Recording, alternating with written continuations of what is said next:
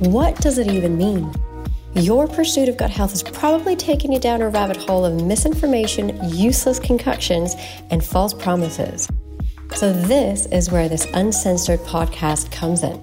The gastroenterologist and his daughter is the first of its kind, bringing a specialist gastroenterologist and his daughter, yours truly, to help you navigate the world of all things gut health, from mouth to bum and everything in between. Join me, Sandra McHale, gut health specialist dietitian and founder of Nutrition A to Z, and my father, Wagdi McHale, specialist gastroenterologist and internist, as we unpack the most talked about topics in gut health, covering both the medical and lifestyle aspects of all things gut, with a ton of comedy and fecal tete-a-tete. Right, let's get into it. Hello, friends, and welcome back to our 7th episode, where we thought to change things up a little bit and have a light chat about the most common gut mistakes Dad and I see at clinic. We obviously have a ton, but we'll each share 3 mistakes and provide you with some tips on how to approach these the right way. So before we get into it, Dad, how was your week? Hi, Sandra. How are you? I'm okay, but a bit busy. And there is not a lot of mistakes, but it was okay.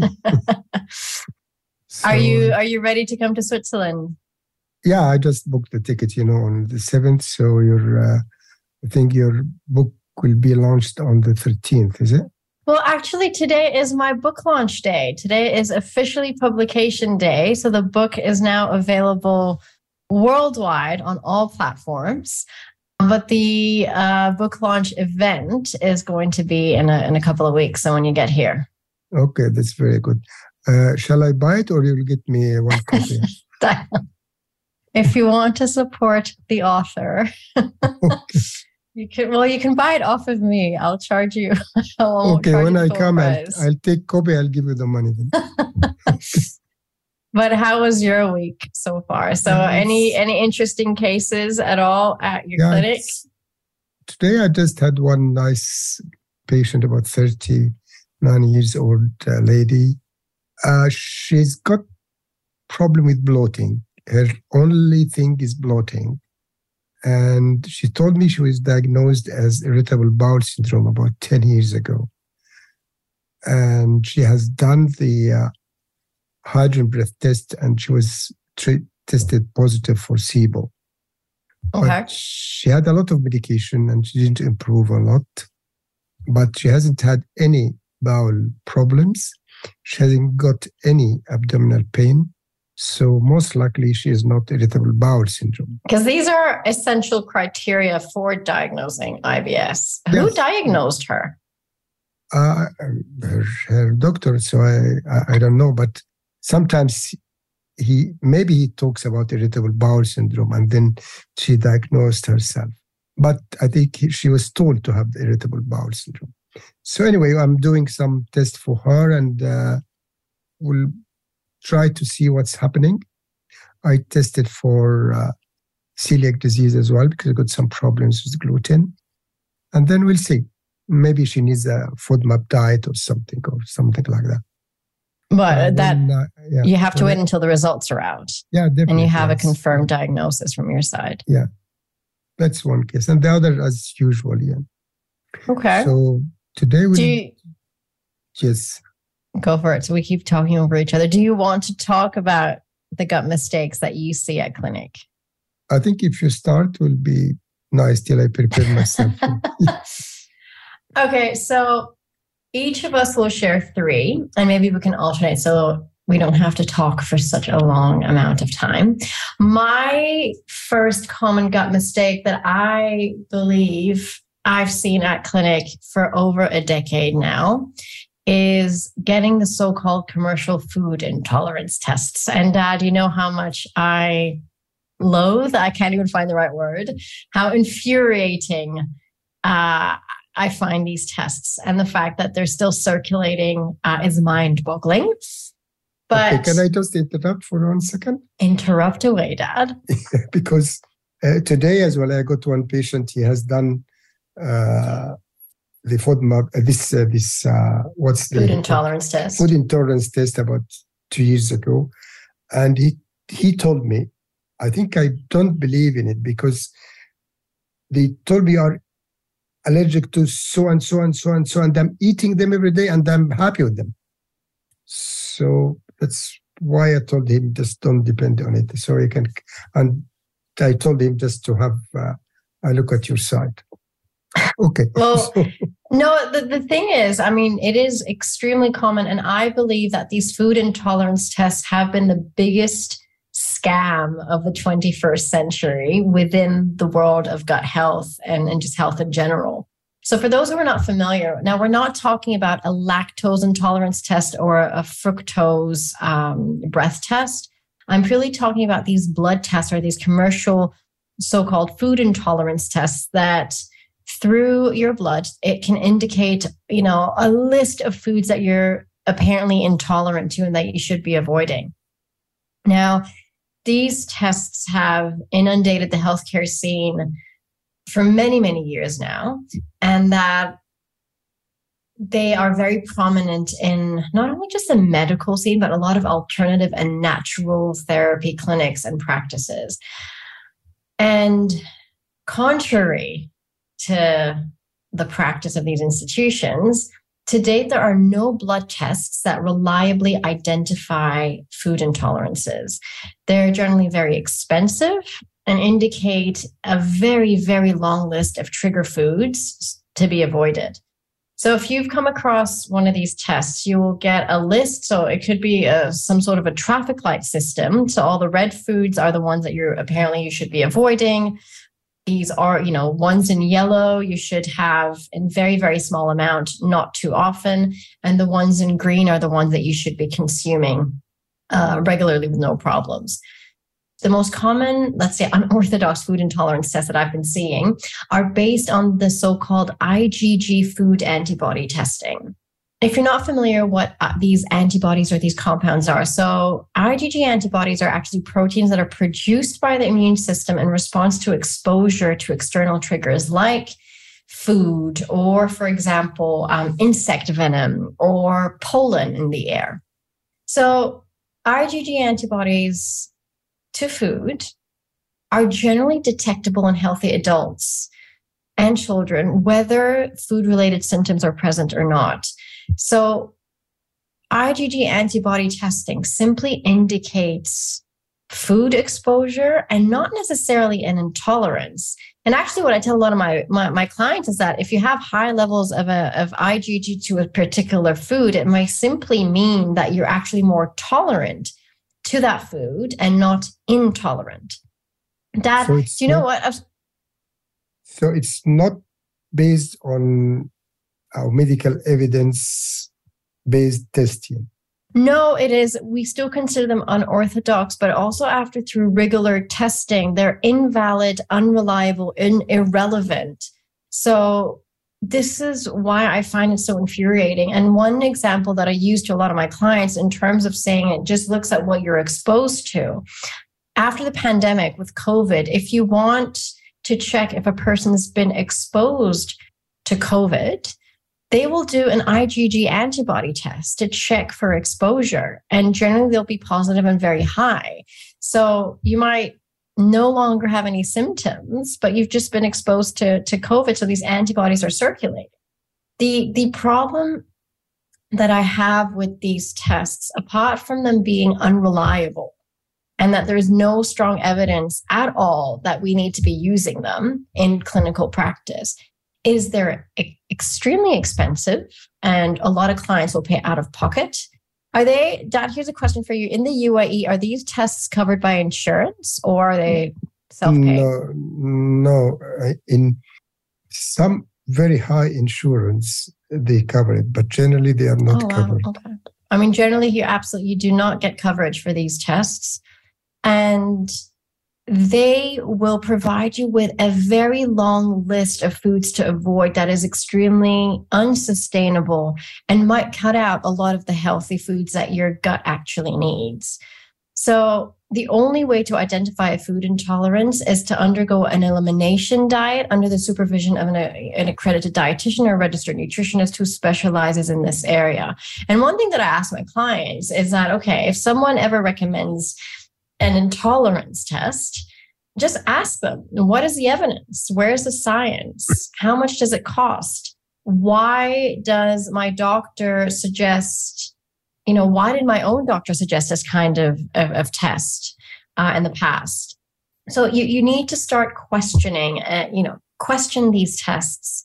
And again, if you had to look at what I call them, let's say, the immunology officials. So if you had to look at the big associations, like the Australasian Society of Clinical Immunology or the British Society for Allergy and Clinical Immunology, they are all in agreement that there is no credible evidence to date to support the use of measuring IgG antibodies to diagnose an allergy or an intolerance. So it's not a valid test to depend on usually. No, but why are we still seeing them? Why are doctors still using them? I actually do know some dietitians even use them. Yeah, that's what I'm going to say to you. Some dietitian recommended them to start with the planning the diet for them.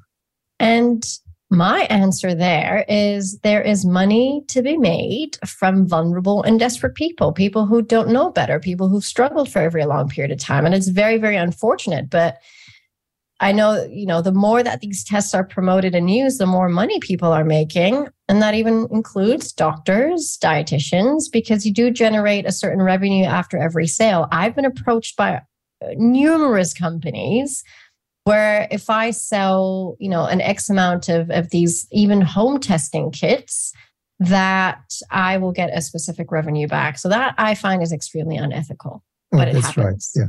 Yeah. Have you ever had recommended a food intolerance test? I didn't recommend it very much, but sometimes. Very much? No, I don't usually. But I requested few times at patients' request. Some patients, they told me, I want to do it. I explained to them that it's not very valid test. It's a bit of, I can't depend on it. So, but he told me it's okay. I can pay for it. So it's okay. I just, but for the last few years, I did ask for it this long back. Okay, well, good. Because they don't need to make any more money. Yeah. All right. So I would say that tends to be one of the most common gut mistakes that I've seen in my practice, because as I said, they end up excluding so many foods for a long period of time, which can actually have a negative impact. And 99% of the time, I can actually tell what the results are going to include. So gluten is 100% on that list. Different types of the cow's milk proteins, so things like casein, for example.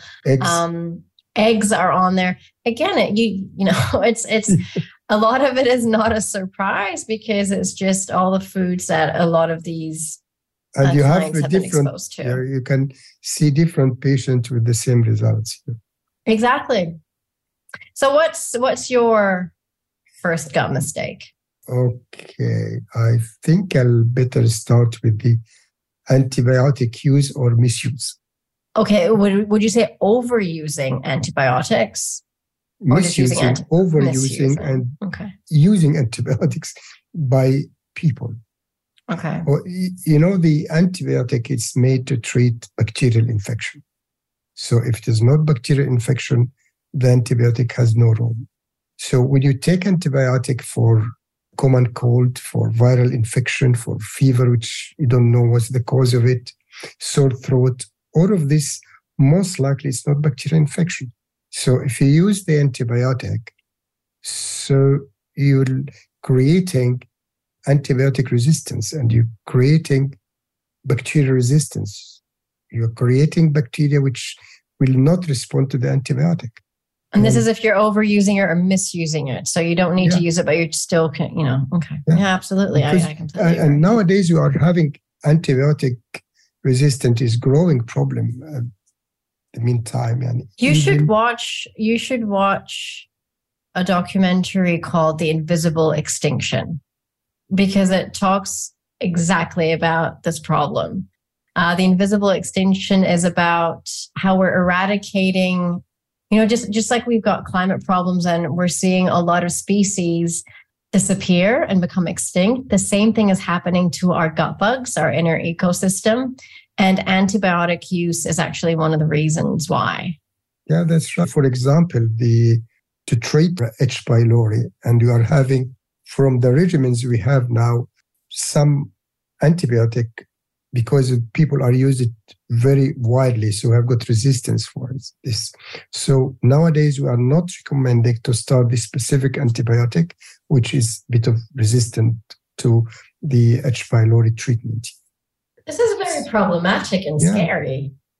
So on the other hand as well, you don't know what is the side effect of the antibiotic you're taking. So you're prone to have antibiotic side effects because most of the antibiotic, they've got side effects. And the other problem is they take the antibiotic for 1 or 2 days, they feel better because it's not the antibiotic, not the effect of the antibiotic, the viral infection is fading away. So they stop the antibiotic after 2 to 3 days. Yeah, and they don't take the full course. So there's another problem creating the resistance for bacteria. Okay, so this is the use of the antibiotic should be only prescribed by healthcare provider. You have to take the prescribed daily amount as prescribed. You have to complete the entire treatment. And if you got any side effects, you have to tell your doctor straight away. So this is the story of the antibiotic misuse and use. When was the last time you used antibiotics? Maybe 1 year ago when I have severe chest infection after COVID. It was... so was it indicated? Yes, because it is. They tested me with Mycoplasma pneumonia, and I take specific antibiotic for this Mycoplasma pneumonia. This is about 1 year or less ago. Okay. When did you last have antibiotic? 13 years ago. I'm extremely against it. I'm not going to say unless I absolutely need them, I will take them. But you know the funny incident when you had a sore throat and you showed me your tonsils, and it was there was a lot of white patches on it. Do you remember? Yes, and I told you to take an antibiotic, and I don't know, what did you do? I said no. I said no, and I said I'm going to treat it. Again, not that I want to say it's always the right way. It's absolutely indicated. There are certain times where it is indicated to take antibiotics, but in my case, I have my own way. I mean, I've used propolis, for example, which is a type of compound that bees produce that has antibacterial and antiviral properties. And I've been using this for many, many years. And that was actually how I treat. Again, maybe it's not the right way to do it. And I do not encourage people to do that without consulting a professional. But I knew that my symptoms weren't warranting enough that I needed to go in for antibiotic therapy or just to see a doctor. But I remember you telling me, oh, you might need to go on antibiotics. And I was extremely against it. And then 3 days later or 2 days later, exactly, you are my doctor. And we discussed that I'm not going to take antibiotics, that I'm going to go on the propolis drops and the mouth spray and the gargles and the manuka honey. And within 24 to 48 hours, the pus, the patches were all gone. And that was back in 2019. And then I had another recent episode as well. I think it was about maybe 3 weeks ago that I had really bad tonsillitis. But again, within 24 hours, I was able to turn things around. So again, I think, I mean, Dad, again, there is a time and place for antibiotics. And I'm always saying there is absolutely a time and place for antibiotics to take them. Yeah, definitely. And because the antibiotic is very important drug to be taken if it's taken for the correct diagnosis and for correct indication, provided it's written by the doctor or health provider and taken in proper way, proper amount, and full course. Okay. So these are the most crucial points to consider. So what's your next mistake? Okay, my next gut mistake that I commonly see at clinic is eliminating food groups. And the top two food groups maybe ingredients that people will exclude are gluten and dairy. So guaranteed that if someone has struggled with their gut, they were advised to eliminate these two. Do you see that often, Dad? Definitely. Last week, one patient, she told me I'm off gluten and off dairy, and I'm okay, but still have some problems. So I told her you don't have to, because sometimes the bloating and symptoms is not due to gluten itself. Exactly.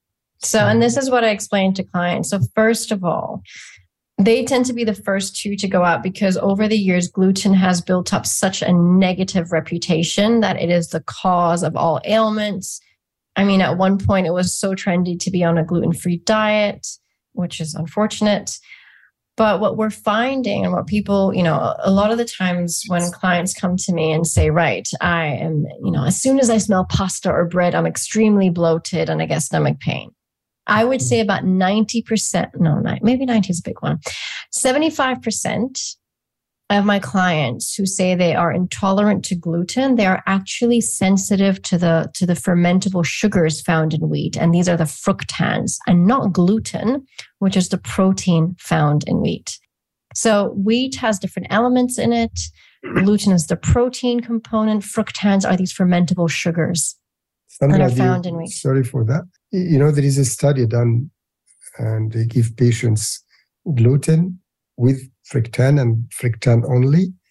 And the study showed that the symptoms is not due to gluten, it's due to fructan.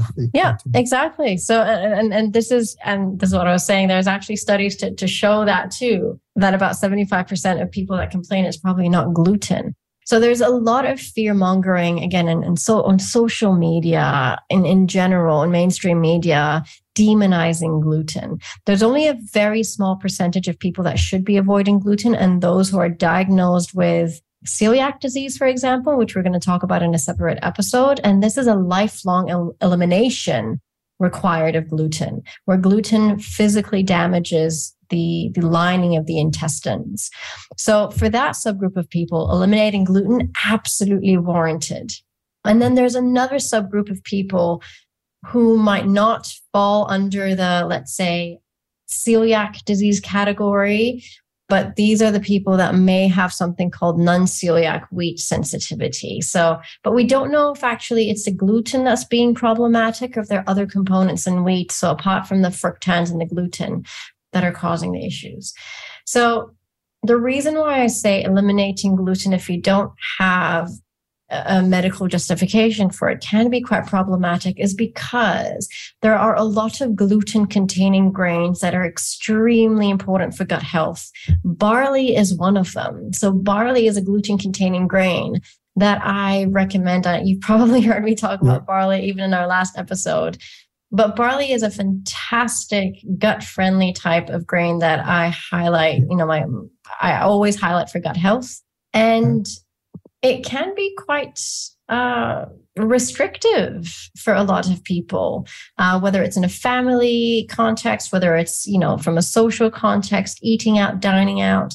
So if there's no medical justification for eliminating gluten, you don't need to be on a gluten-free diet.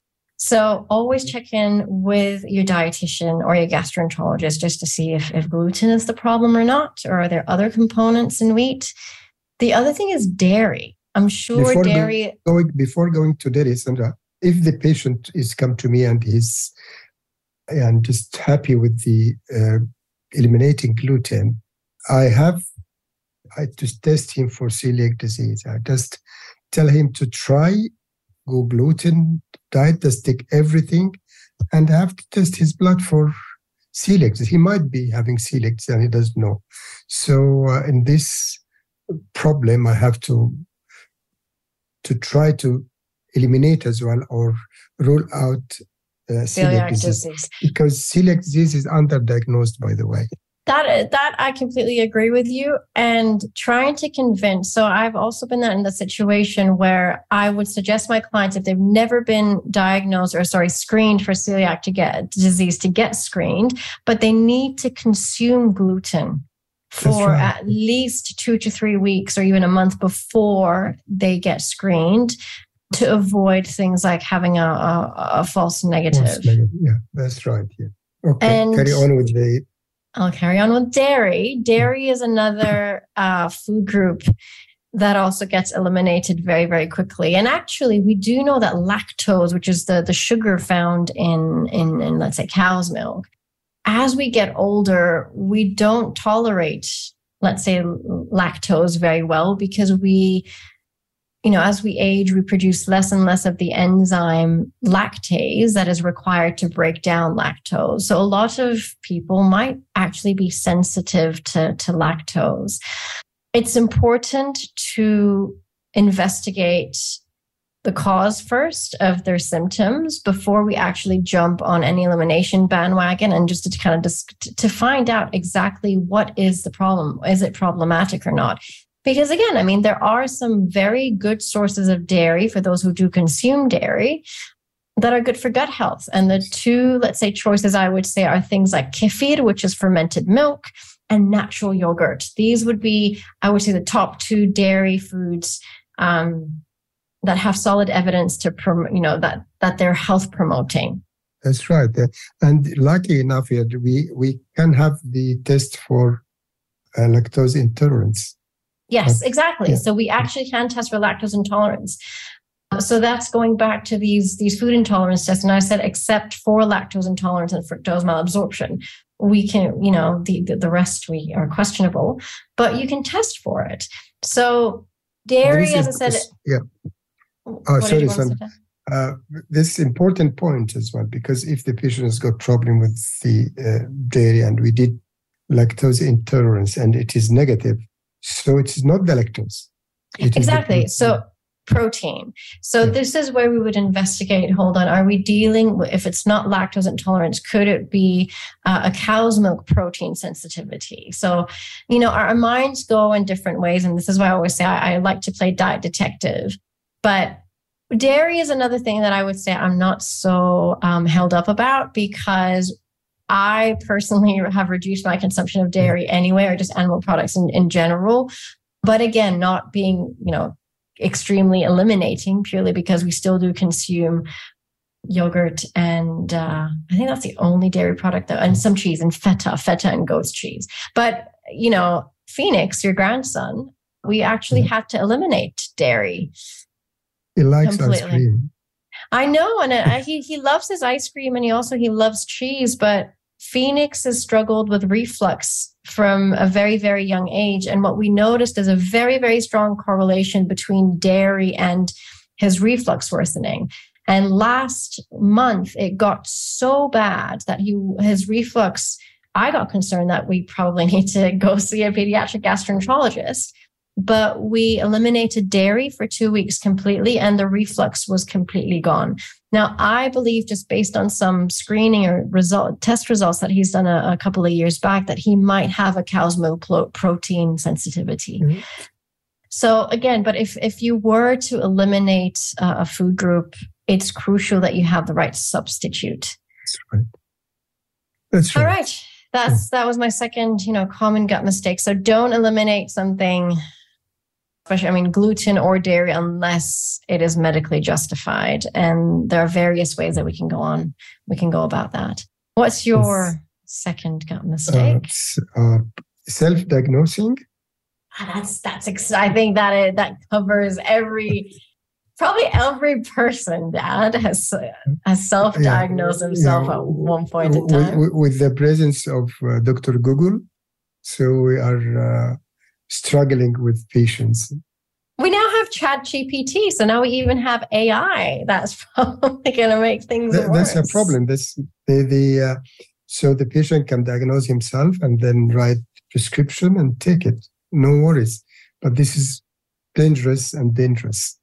When I see a patient, How do you start how does the conversation start? So when they come to you, to your clinic?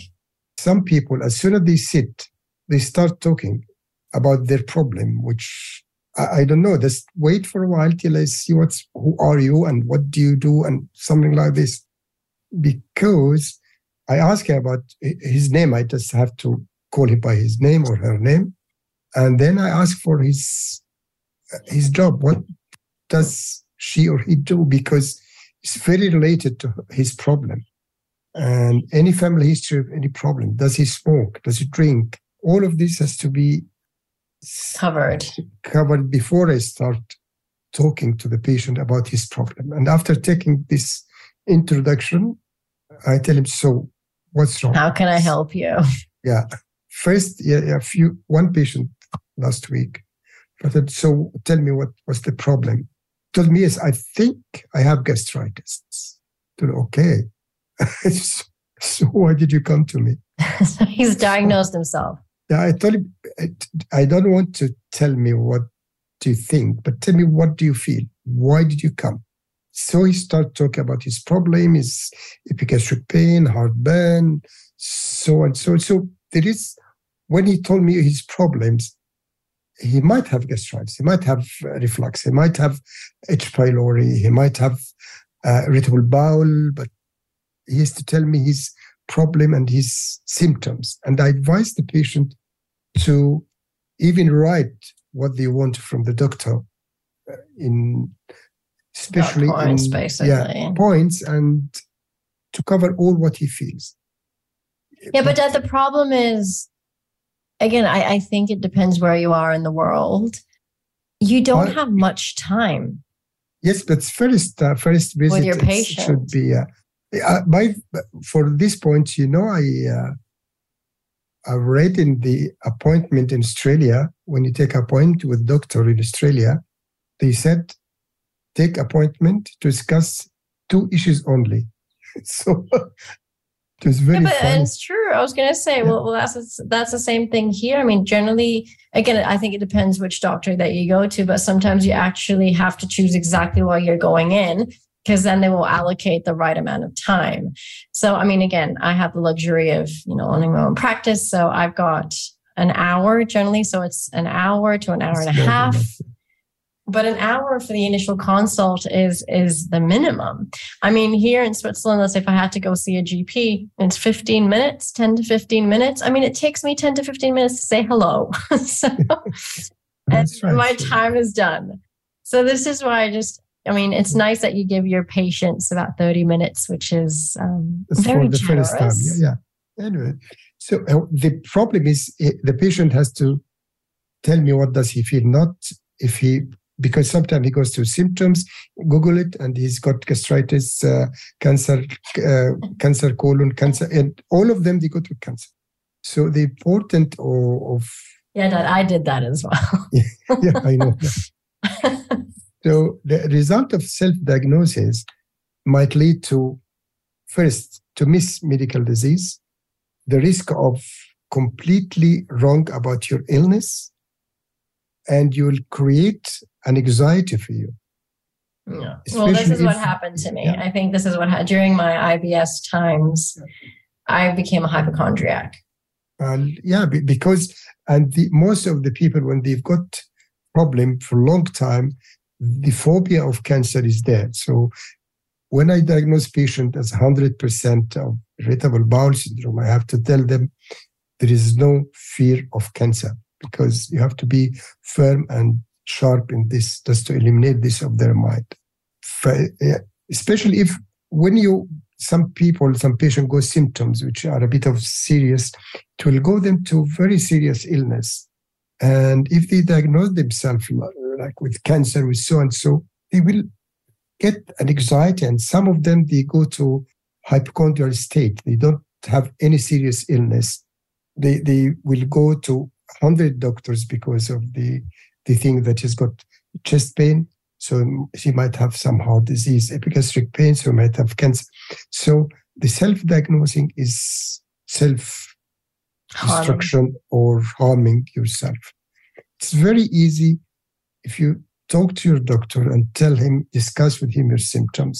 And he will listen to you. He will give you all the tests you need to have a definite diagnosis. And you don't need to have to read about or to Google it or something. If you want to do this, you can ask your doctor which site I go. Yeah, sometimes find the reliable sources, basically. Yeah, sometimes I diagnose patients, for example, with ulcerative colitis or Crohn's disease. I give them pamphlets. I give them site where to read about their illness. It's very good to read about your illness, to educate yourself and to try to live with your illness if it is a chronic problem. But it should be in a proper way, in a proper site. A reliable source. Reliable sources, yeah. And should be very medically oriented. So I completely agree. I was going to say, I think self-diagnosing is extremely harmful and problematic. And I have been there as well, even during that period where I was struggling with my health back when I was diagnosed with IBS. I think I went to the cardiologist as well, and I did a full... everybody do this. Yeah. That's why their doctors are there. Yeah? And in short, ask your doctor about your problem. Tell your doctor about your symptoms. Don't Google and don't diagnose yourself. So my third and final gut mistake that I commonly see, especially working in the area of irritable bowel syndrome, are clients being on the low FODMAP diet for too long. So if you've listened to our previous episodes and you're not familiar with the FODMAP process, so it's a 3-stage process that is part of the management approach for irritable bowel syndrome. The first phase is the elimination phase, and that is going on the low FODMAP diet phase. The second phase is the reintroduction phase, and then the third phase is the liberalization. A lot of clients that I've seen were stuck in phase 1, so that elimination phase, for months. I've seen clients that were on it for about 6 to 12 months, purely because they weren't guided. They didn't have the right support in terms of their doctor told me, just gave me a pamphlet and told me to be on the low FODMAP diet. And if I feel better, I just need to go on with it, which is actually quite damaging and harmful, purely because it is a restrictive diet and you're cutting out a lot of good foods that are very, very, again with the word important for your gut health, but crucial for our gut health and extremely beneficial for our gut health. So for those who are not familiar with the FODMAPs or what the FODMAPs are, these are just fermentable sugars that are known to cause your intestines to absorb so much liquid and gas, causing a lot of gut discomfort, whether it's diarrhea, constipation, abdominal pain, and cramps, and so on. So there's a good percentage of people that are very responsive to this diet, where they notice a huge symptom improvement. And there's a fear of reintroducing foods because they feel good for a very long period of time. So the moral of the story here, the reason why we don't want people on the low FODMAP diet for too long is we know it can impact your inner ecosystem because you are depriving your gut microbes from some very important nutrients. You might end up being malnourished. So I have seen clients that ended up losing quite a lot of weight. Their diet, very, very poor dietary diversity.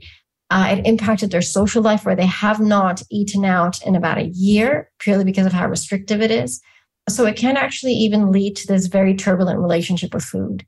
Generally speaking, you should not be on the low FODMAP diet for more than 6 weeks. So that's right. I think, for example, today when I told my patient about the bloating and these things, I don't know is it right or wrong, but I told her to try after taking the investigations of everything.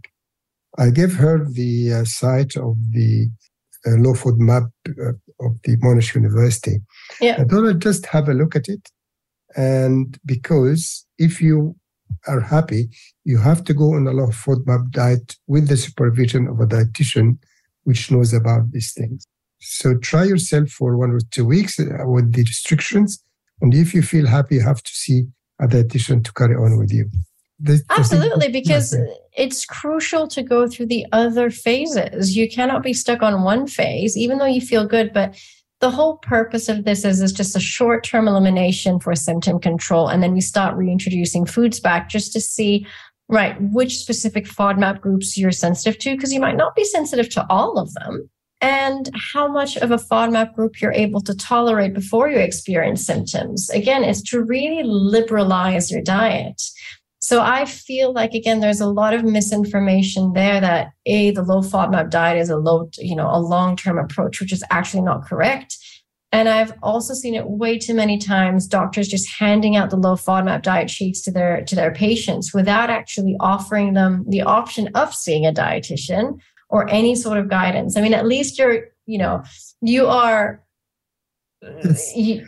pushing them towards a reliable source. So the Monash University website or even app is a reliable tool. App, yeah. Exactly. It's a reliable tool to use because it explains all of that. And it's a way to maybe clients to self-guide themselves through these three distinct phases.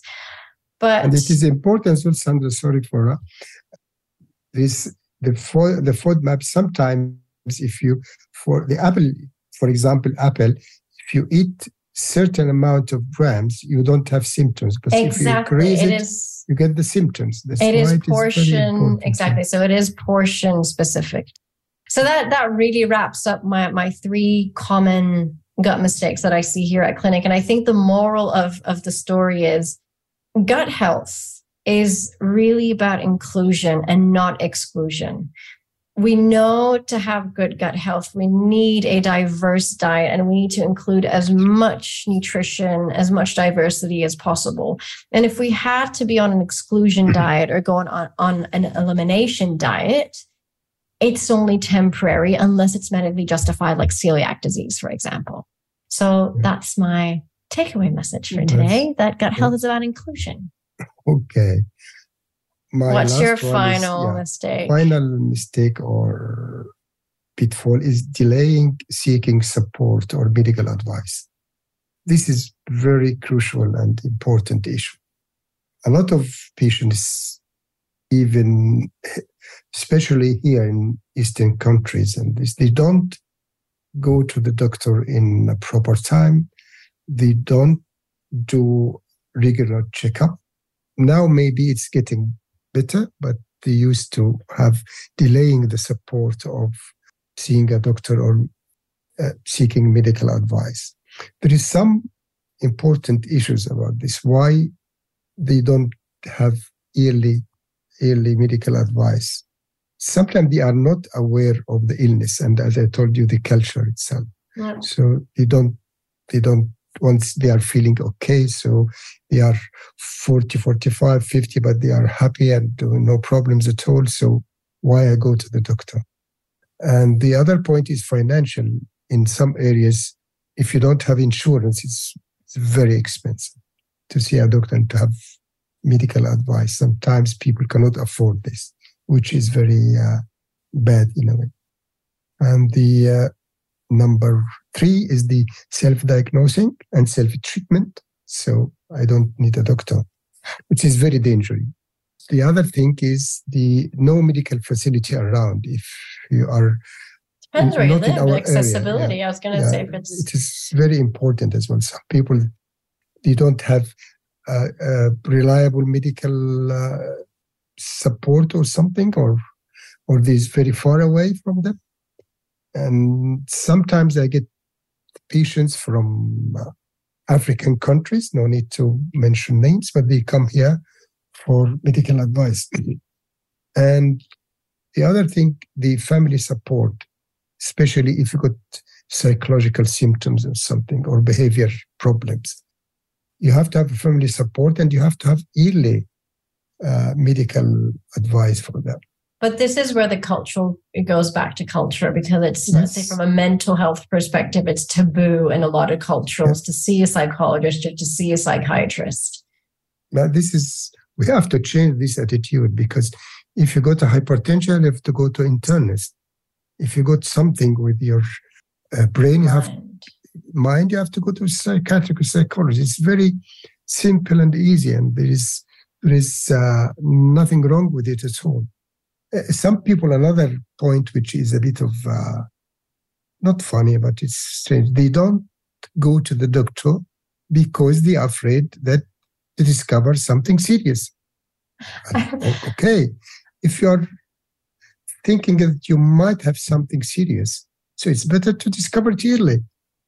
Even the colorectal cancer, if you discover it early, it is curable. If you do screening and you find polyps, you will be safe. So this attitude should be changed. It's the conversations that you have around these issues, I think. Again, education, conversation, and normalizing it. So there is some serious consequences of delaying medical advice. So it's better to tackle any health issue early, and don't wait till you require a complex procedures. Don't delay seeing your doctor. That's right. This is very important not to postpone. I've been postponing my blood test for a long time. Well, two things I've been postponing: one, my dentist appointment, and two, my blood test that I need to do. I haven't. So I think you have to listen to my talk today. Yes, I'll do as you preach. So don't delay seeking help or support or medical advice. This is the third one. All right. Well, I think because I have to go and prepare dinner, Dad. So I'd love to sit here and chat and talk about more mistakes. But I hope today just gives you a bit of an idea of not self-diagnosing, yes, and not overlooking all the other, common gut mistakes that we see, especially when it comes to undergoing any unnecessary elimination diets. Avoid these commercial food intolerance tests. And we hope we just gave you a bit of a snippet of what we see in our day-to-day work. But we're happy to have you on here again next week. So we wish you all a great rest of the week ahead.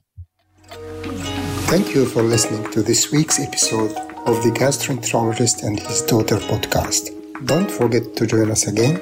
And if you've been enjoying our chats, make sure you subscribe, follow, or leave a review on your chosen platform.